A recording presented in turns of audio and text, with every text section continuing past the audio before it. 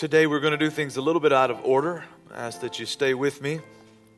At the close of the service, we will give some announcements and take up our normal Wednesday night tithe and offering. But I want to share with you just a few things that are in my spirit as we walk through Holy Week and as I've been reading the Scripture and just taking in the last week of Christ's time here on earth.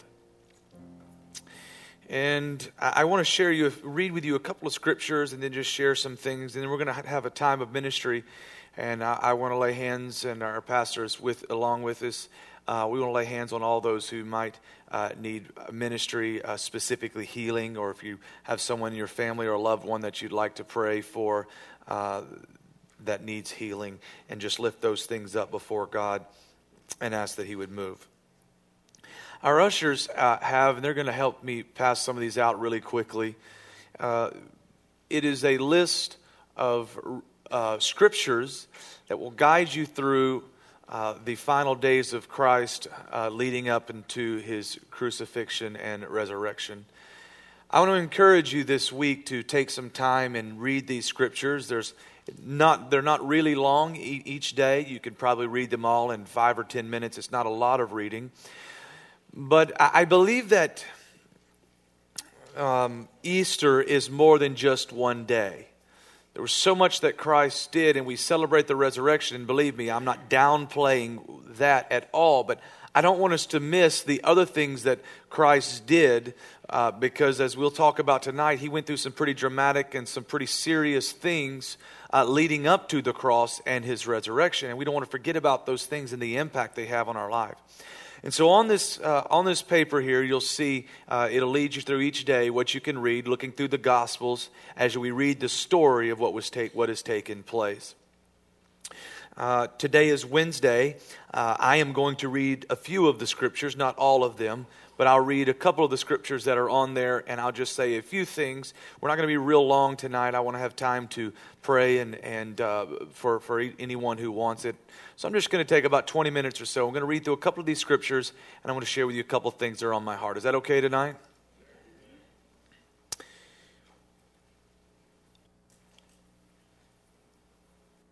I encourage you to read these both yourself and to your family. I've been taking time to talk with my children about each day.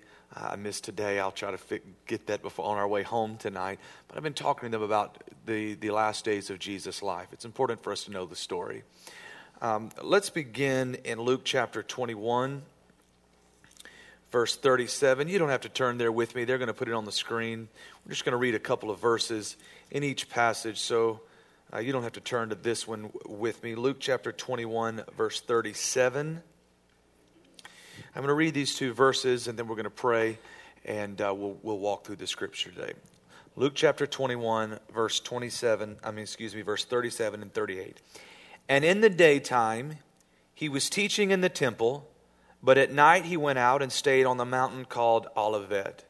Then early in the morning, all the people came to him in the temple to hear him. Father, I thank you for your presence that's here today.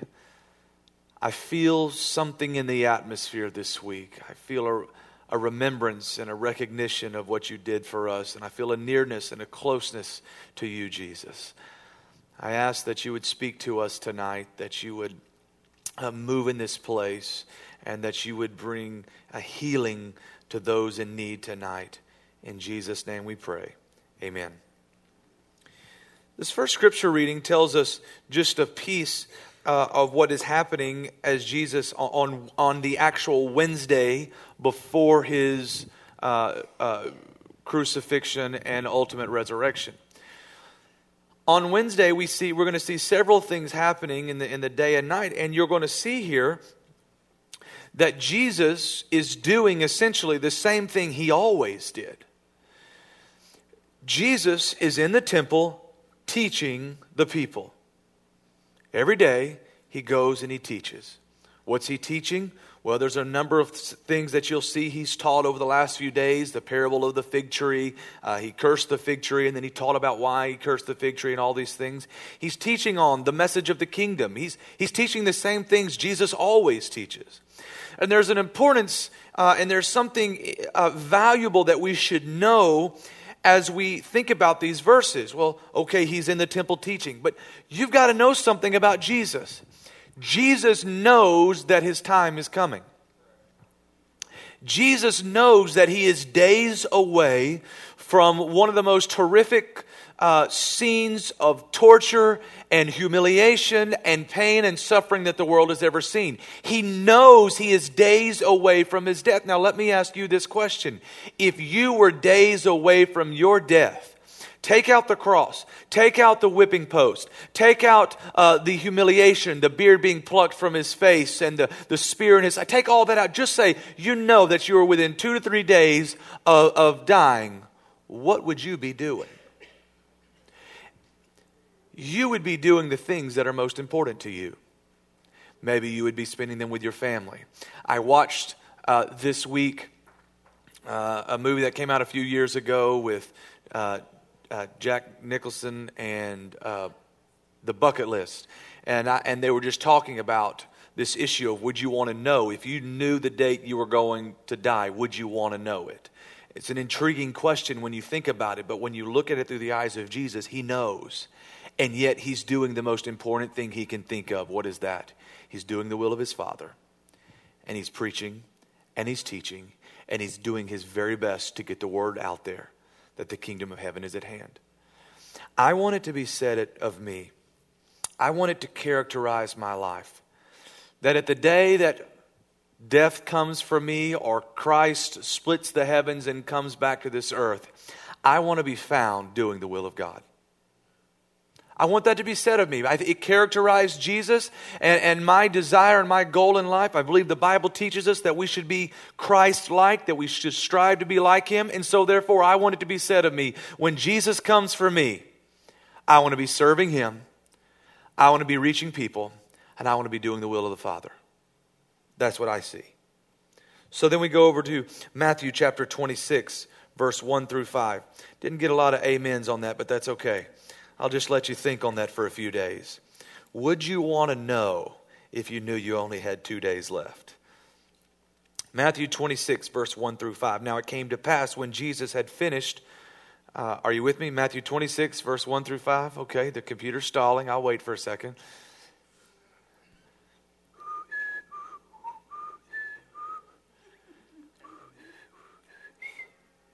Are we rebooting? Okay, let me just read it to you then. Now it came to pass when Jesus finished all these sayings that he said to his disciples, "You know that after 2 days is the Passover, and the Son of Man will be delivered up to be crucified." Remember, I just said to you, Jesus knows his time is coming. It's Wednesday before that awful Friday. Then the chief priests, the scribes, and the elders of the people assembled at the palace of the high priest, who was called Caiaphas, and plotted to take Jesus by trickery and kill him. But they said, "Not during the feast, let there be an uproar among the people." Here we go again. Jesus knows his time is coming. And I want you to note something very interesting. As the chief priests, the lead Jews, these religious people are plotting to trick and kill Jesus.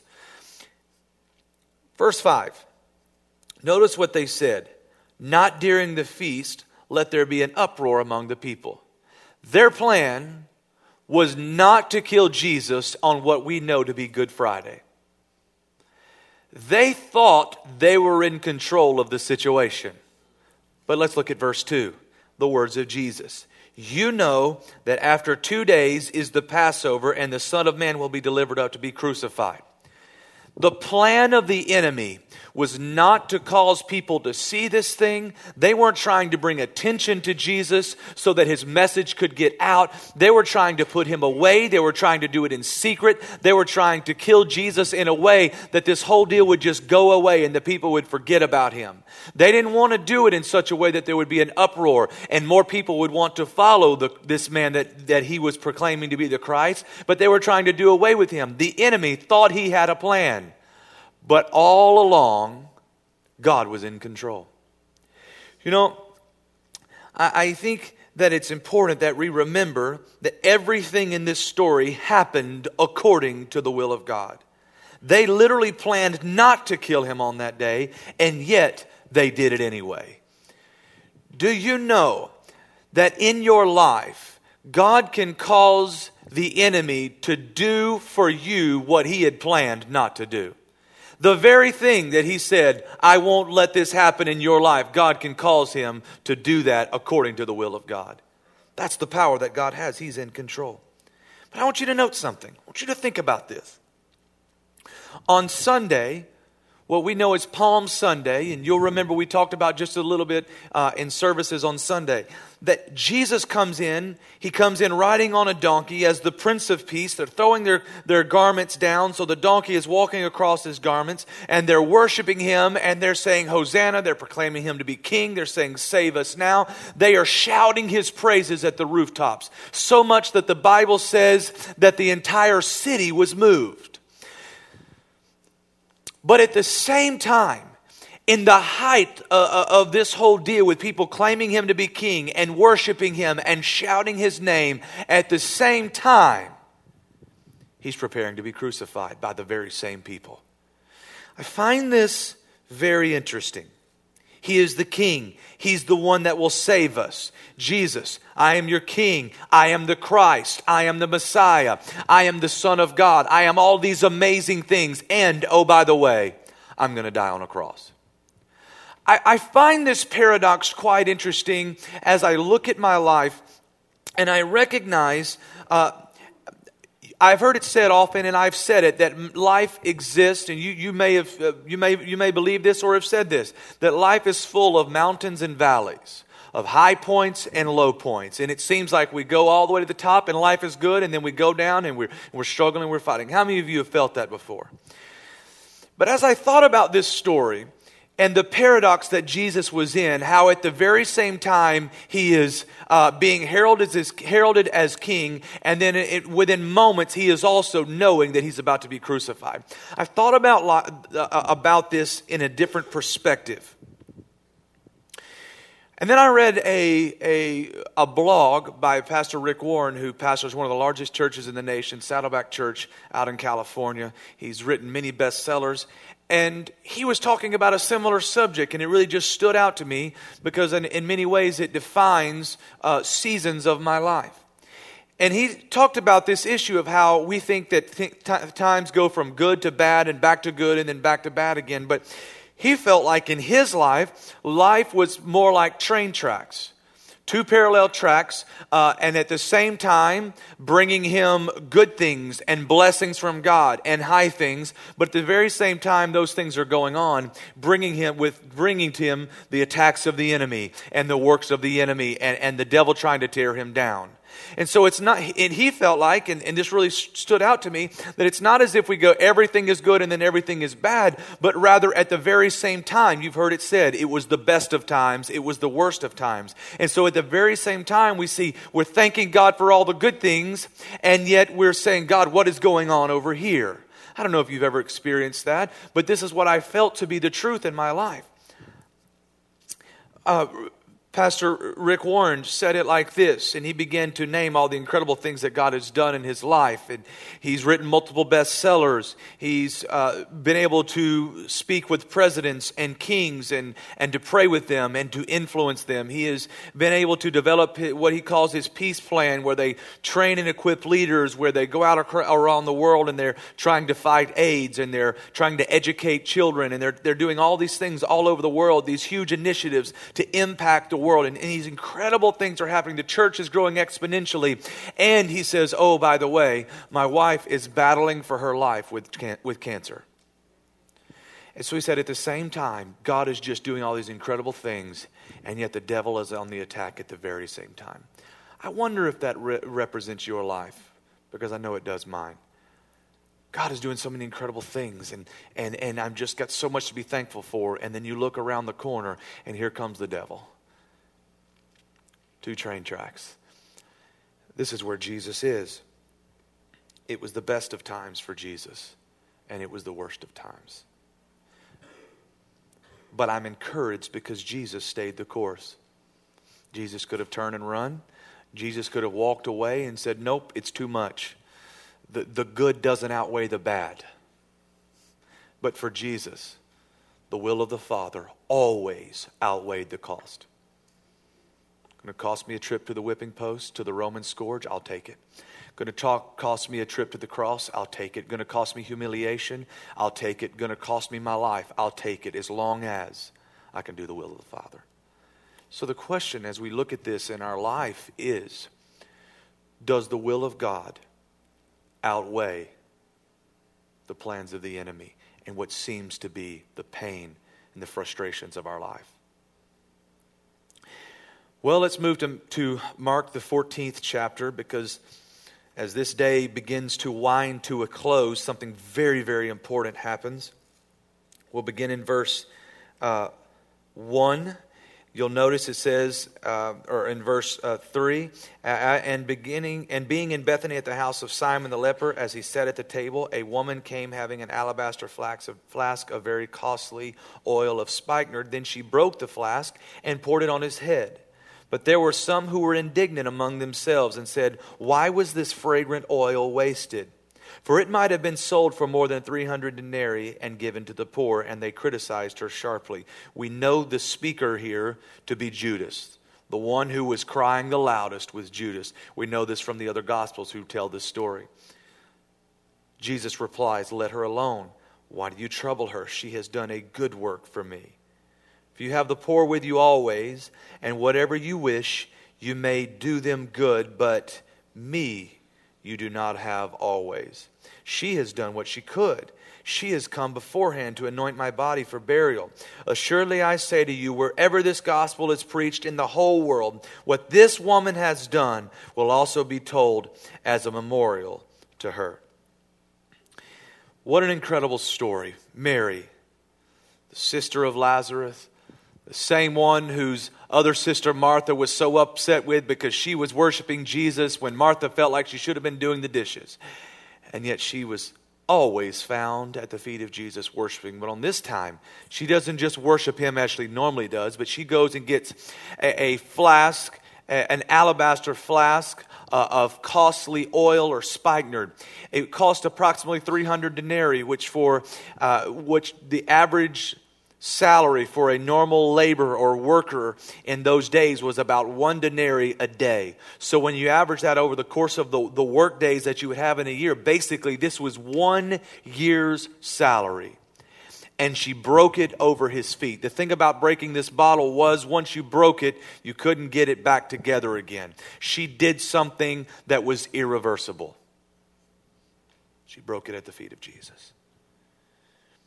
The crowd can't handle this. The critics, the disciples, Judas being the loudest of all, he's indignant among himself, and he says, why did we waste this? Because he missed the point. He missed the issues. Guys, are y'all cold? It is like an iceberg right here. I can't even think straight. It's not that one. It's this one. That particular vent right there. Thank you.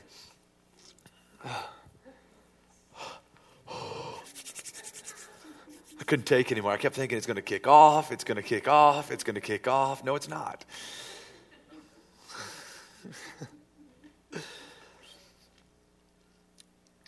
The disciples can't take it. They're why are you wasting this? But I want you to look at something different here. Jesus often went to the home of Lazarus, to the home of Mary, and to the home of Martha. It was one of his favorite places to visit. When he was in the region, he would go visit them. They were some of his closest friends. You'll remember that when they came to him and said, Lazarus is dead, the Bible says that Jesus literally wept because that's how close they were. They were close-knit. But Mary never let her closeness to Jesus interfere with her recognition of who he really was. You see, sometimes we can get so used to being in the presence of God that we forget how powerful that God really is. it gets to be a place where we feel like we're just in the presence of a good person, of a friend, a relative, and we forget that we're in the presence of God Almighty. We forget that we're in the presence of Jehovah, the one that was before there was anything else. We forget who we're in the presence of. Mary didn't forget this. She said, guys, listen, you can all be comfortable with your feet up, having a good time, laughing and telling jokes with Jesus, that's fine. But I haven't forgotten who is sitting at my table. It's Jesus. It's the Messiah. It's the Christ. It's the one that we've been waiting on for hundreds and hundreds and hundreds and hundreds of years. It's the one who will save us. It will be the one who will deliver us from sin. It's the one who will bring all of the promises into being in our life. So you can do what you will, but I refuse to get complacent. I refuse to get apathetic. I refuse to get so comfortable that I forget who I'm with. I'm going to worship Jesus. I want to be comfortable in the presence of God, but not so comfortable that I lose track of the moment and why I'm here. I want to feel at ease in the presence of God, but at the very same time in awe of the presence of God. Growing up, oftentimes my grandmother would cook lunch for my family on Sunday afternoon, and we would, Sunday after Sunday, year after year, I had just have so many vivid memories of being at my grandmother's house, my Granny Marshall's house, and she would cook gumbo or turkey and dressing, or they would go get Popeye's chicken or whatever it might be, and she would cook and we would eat, and my family would come over, my cousins after church on Sunday. It'd be a wonderful time, and something would happen. Shortly after lunch was over, the adults would move to the living room. And this was a very important moment for me as a kid, because the rest of my day before Sunday night, because this is the days when we had Sunday night church service every single week. We had Sunday morning and then a Sunday evening 6 o'clock service. So the time in there, which was my free time during the day to play with my cousins and my friends and football and Army and BB gun wars and all the other stupid things that I did as a kid. Y'all know I'm from the country, so we didn't have paintball. We shot BB guns at each other. Something very important would happen, and I remember as you would watch to see what would happen, which way it would go, and it would dictate the rest of the day. My father would finish eating. My grandfather always sat at one end of the table, and my father always sat at the other end of the table. And when they would get through eating, my dad would make his way to the living room, and they would sit down to watch a football game or a golf tournament or the Astros or just talk or whatever would happen. If my dad took his shoes off, and my grandparents all my life have this recliner that's electric, and you hit the button and it goes back and the feet go up, and it's I don't know, I've never seen another one in my life, but you hit this little button, it goes up or down, and it lifts you up out of the chair. It's really nice. When you're feeling kind of lazy, you just it'll lift you right on up out of the chair. And if he hit that button and that chair went back and his shoes came off, I knew it was going to be a good day for me. Because within moments, he was going to be out cold. And I got to stay and play the rest of the afternoon before church time. But if he didn't take his shoes off, and he didn't get good and comfortable, then I wouldn't even bother going outside and getting dirty, because I knew we're about to go home. So I would sit there and wait. Like, please let him hit that button. Please let him kick those shoes off. Let him get comfortable, because if he'll get comfortable, man, I'm here for good. Because we were always comfortable at my grandmother's house, but there became a point when my dad would get too comfortable, and for the life of him, he could not stay awake. I don't blame him, because when I go to my grandmother's house now, I went over there for a Sunday afternoon lunch here a few weeks ago when I preached in Nederland, and if I hit that very same button, and if I am foolish enough to take my shoes off and get just a little bit too comfortable, you know what happens to me? I am snoring just like I watched my father do my entire life. There is a place in the presence of God where we get so comfortable that we lose track of why we're here. And we lose the awe of being in the presence of God. I don't want to pick on anybody. I know my wife has always taken off her shoes, and when you're wearing those heels, I don't know how you ladies do it. I don't blame you if you're taking off your shoes. I'm not telling you don't take off your shoes in the presence of God. That's not what I'm illustrating. What I'm talking about is getting so comfortable that we become like the disciples and we just get indignant, we get complacent, we get apathetic, and we forget what Jesus did. We talked about the song, how he tore the veil. We forget what it took for us to have this opportunity that we're here tonight. Don't do that in your life. Is that okay? All right, let's read verse 10. Then Judas Iscariot, one of the 12, went to the chief priests to betray him to them. And when they heard it, they were glad and promised to give him money. So he sought how he might conveniently betray him. Judas couldn't take it. This was the last straw for him. And he leaves this scene.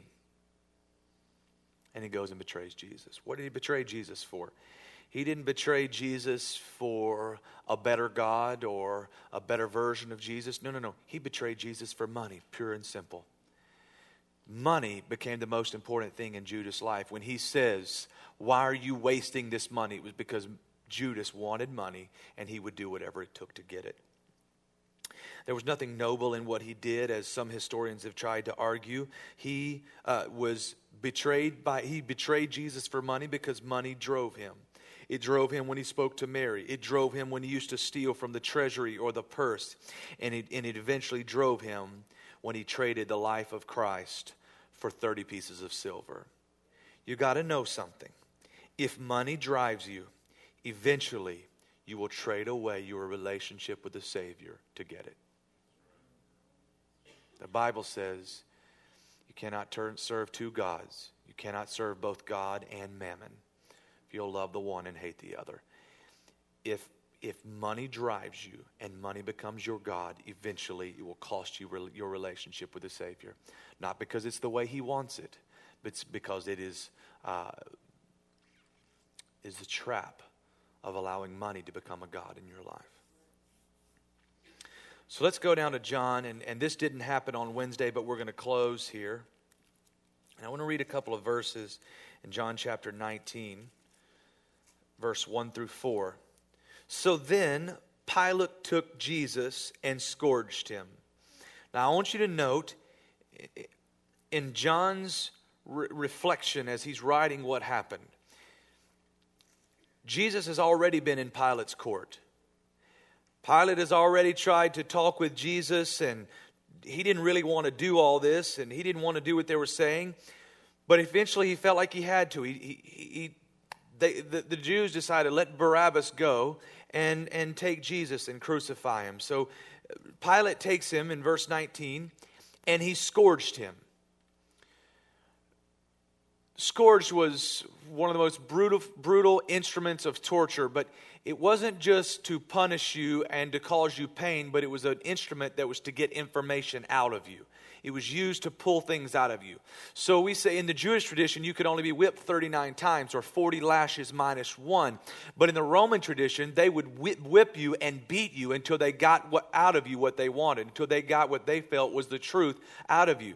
So it's possible that Jesus was only whipped 39 times. It was also possible that they kept whipping him and kept beating him and kept beating him because the Romans weren't bound to Jewish law. And the soldiers twisted a crown of thorns and put it on his head, and they put him on a purple robe, and they said to him, "Hail, King of Jews!" And they struck him with their hands. Verse 4, and Pilate then went out again and said to him, "Behold, I am bringing him out to you, that you may know that I find no fault in him." Now, I want you to notice something interesting in this story, because it's going to tell us something about the suffering that Jesus went through. Pilate tries to talk them out of it. They won't have it.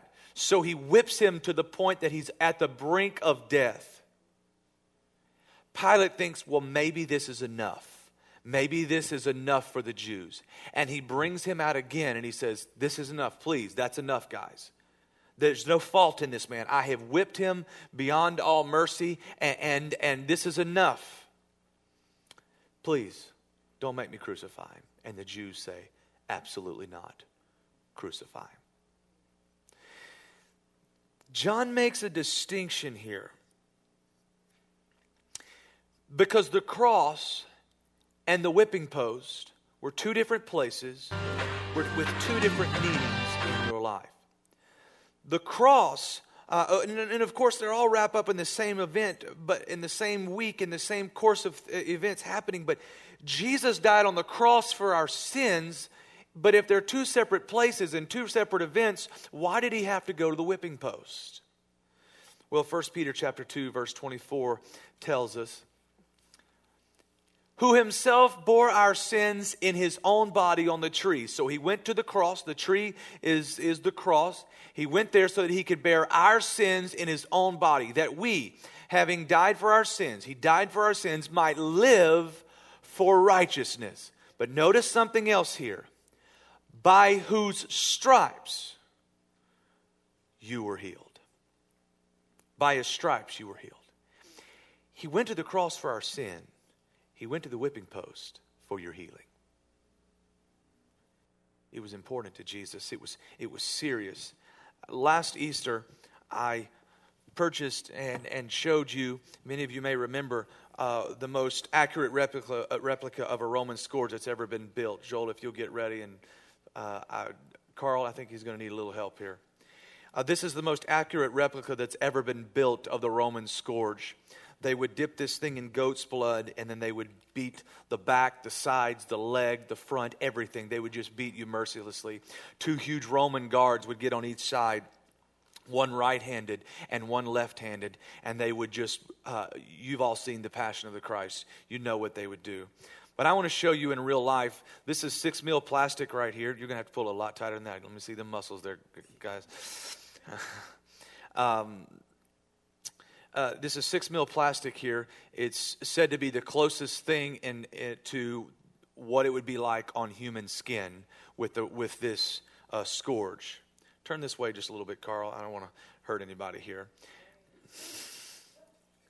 I was practicing just to make sure I get this thing right, and then process one of these huge things. Came back and hit me on the hand, and yes. And so they would take Jesus and they would stretch you so that your back and your skin was tight, as it is now. And these huge Roman guards who were muscled up, big guys, much stronger than I, they would grab this, dip it in goat's blood, and they would just... Carl, what'd I tell you? Now, I want you to turn and face it this way. Now, this is with Carl letting go. And still, I want you to think about the back of Jesus. Bring it over here and lift it up, guys. Right here in front. I want you to see this now. Every time he took a stripe, this is what happened to his flesh. Every single time. 39 at least, maybe more. All over his body. Why did Jesus do this? Why did he go through this? He went because he loved you, because he was serious about you being healed. Every time when that Roman soldier would rear his arms back with that whip, someone with cancer was on his mind.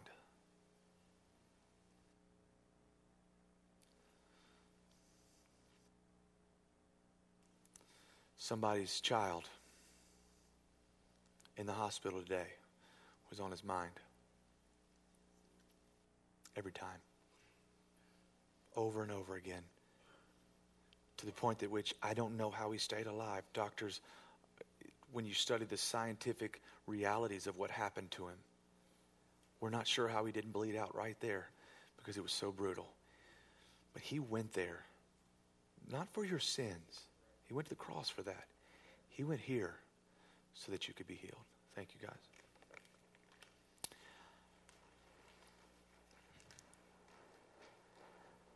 I want my pastors and elders to come with me and stand with me. And I want to take just a few moments here. And I want to pray for anyone in the room who maybe yourself needs healing in your body, or maybe you know someone who needs a healing. They need a miracle. And I want you to know, Isaiah was prophesying about the Savior. And he said, by his stripes, they're healed. He was talking about you.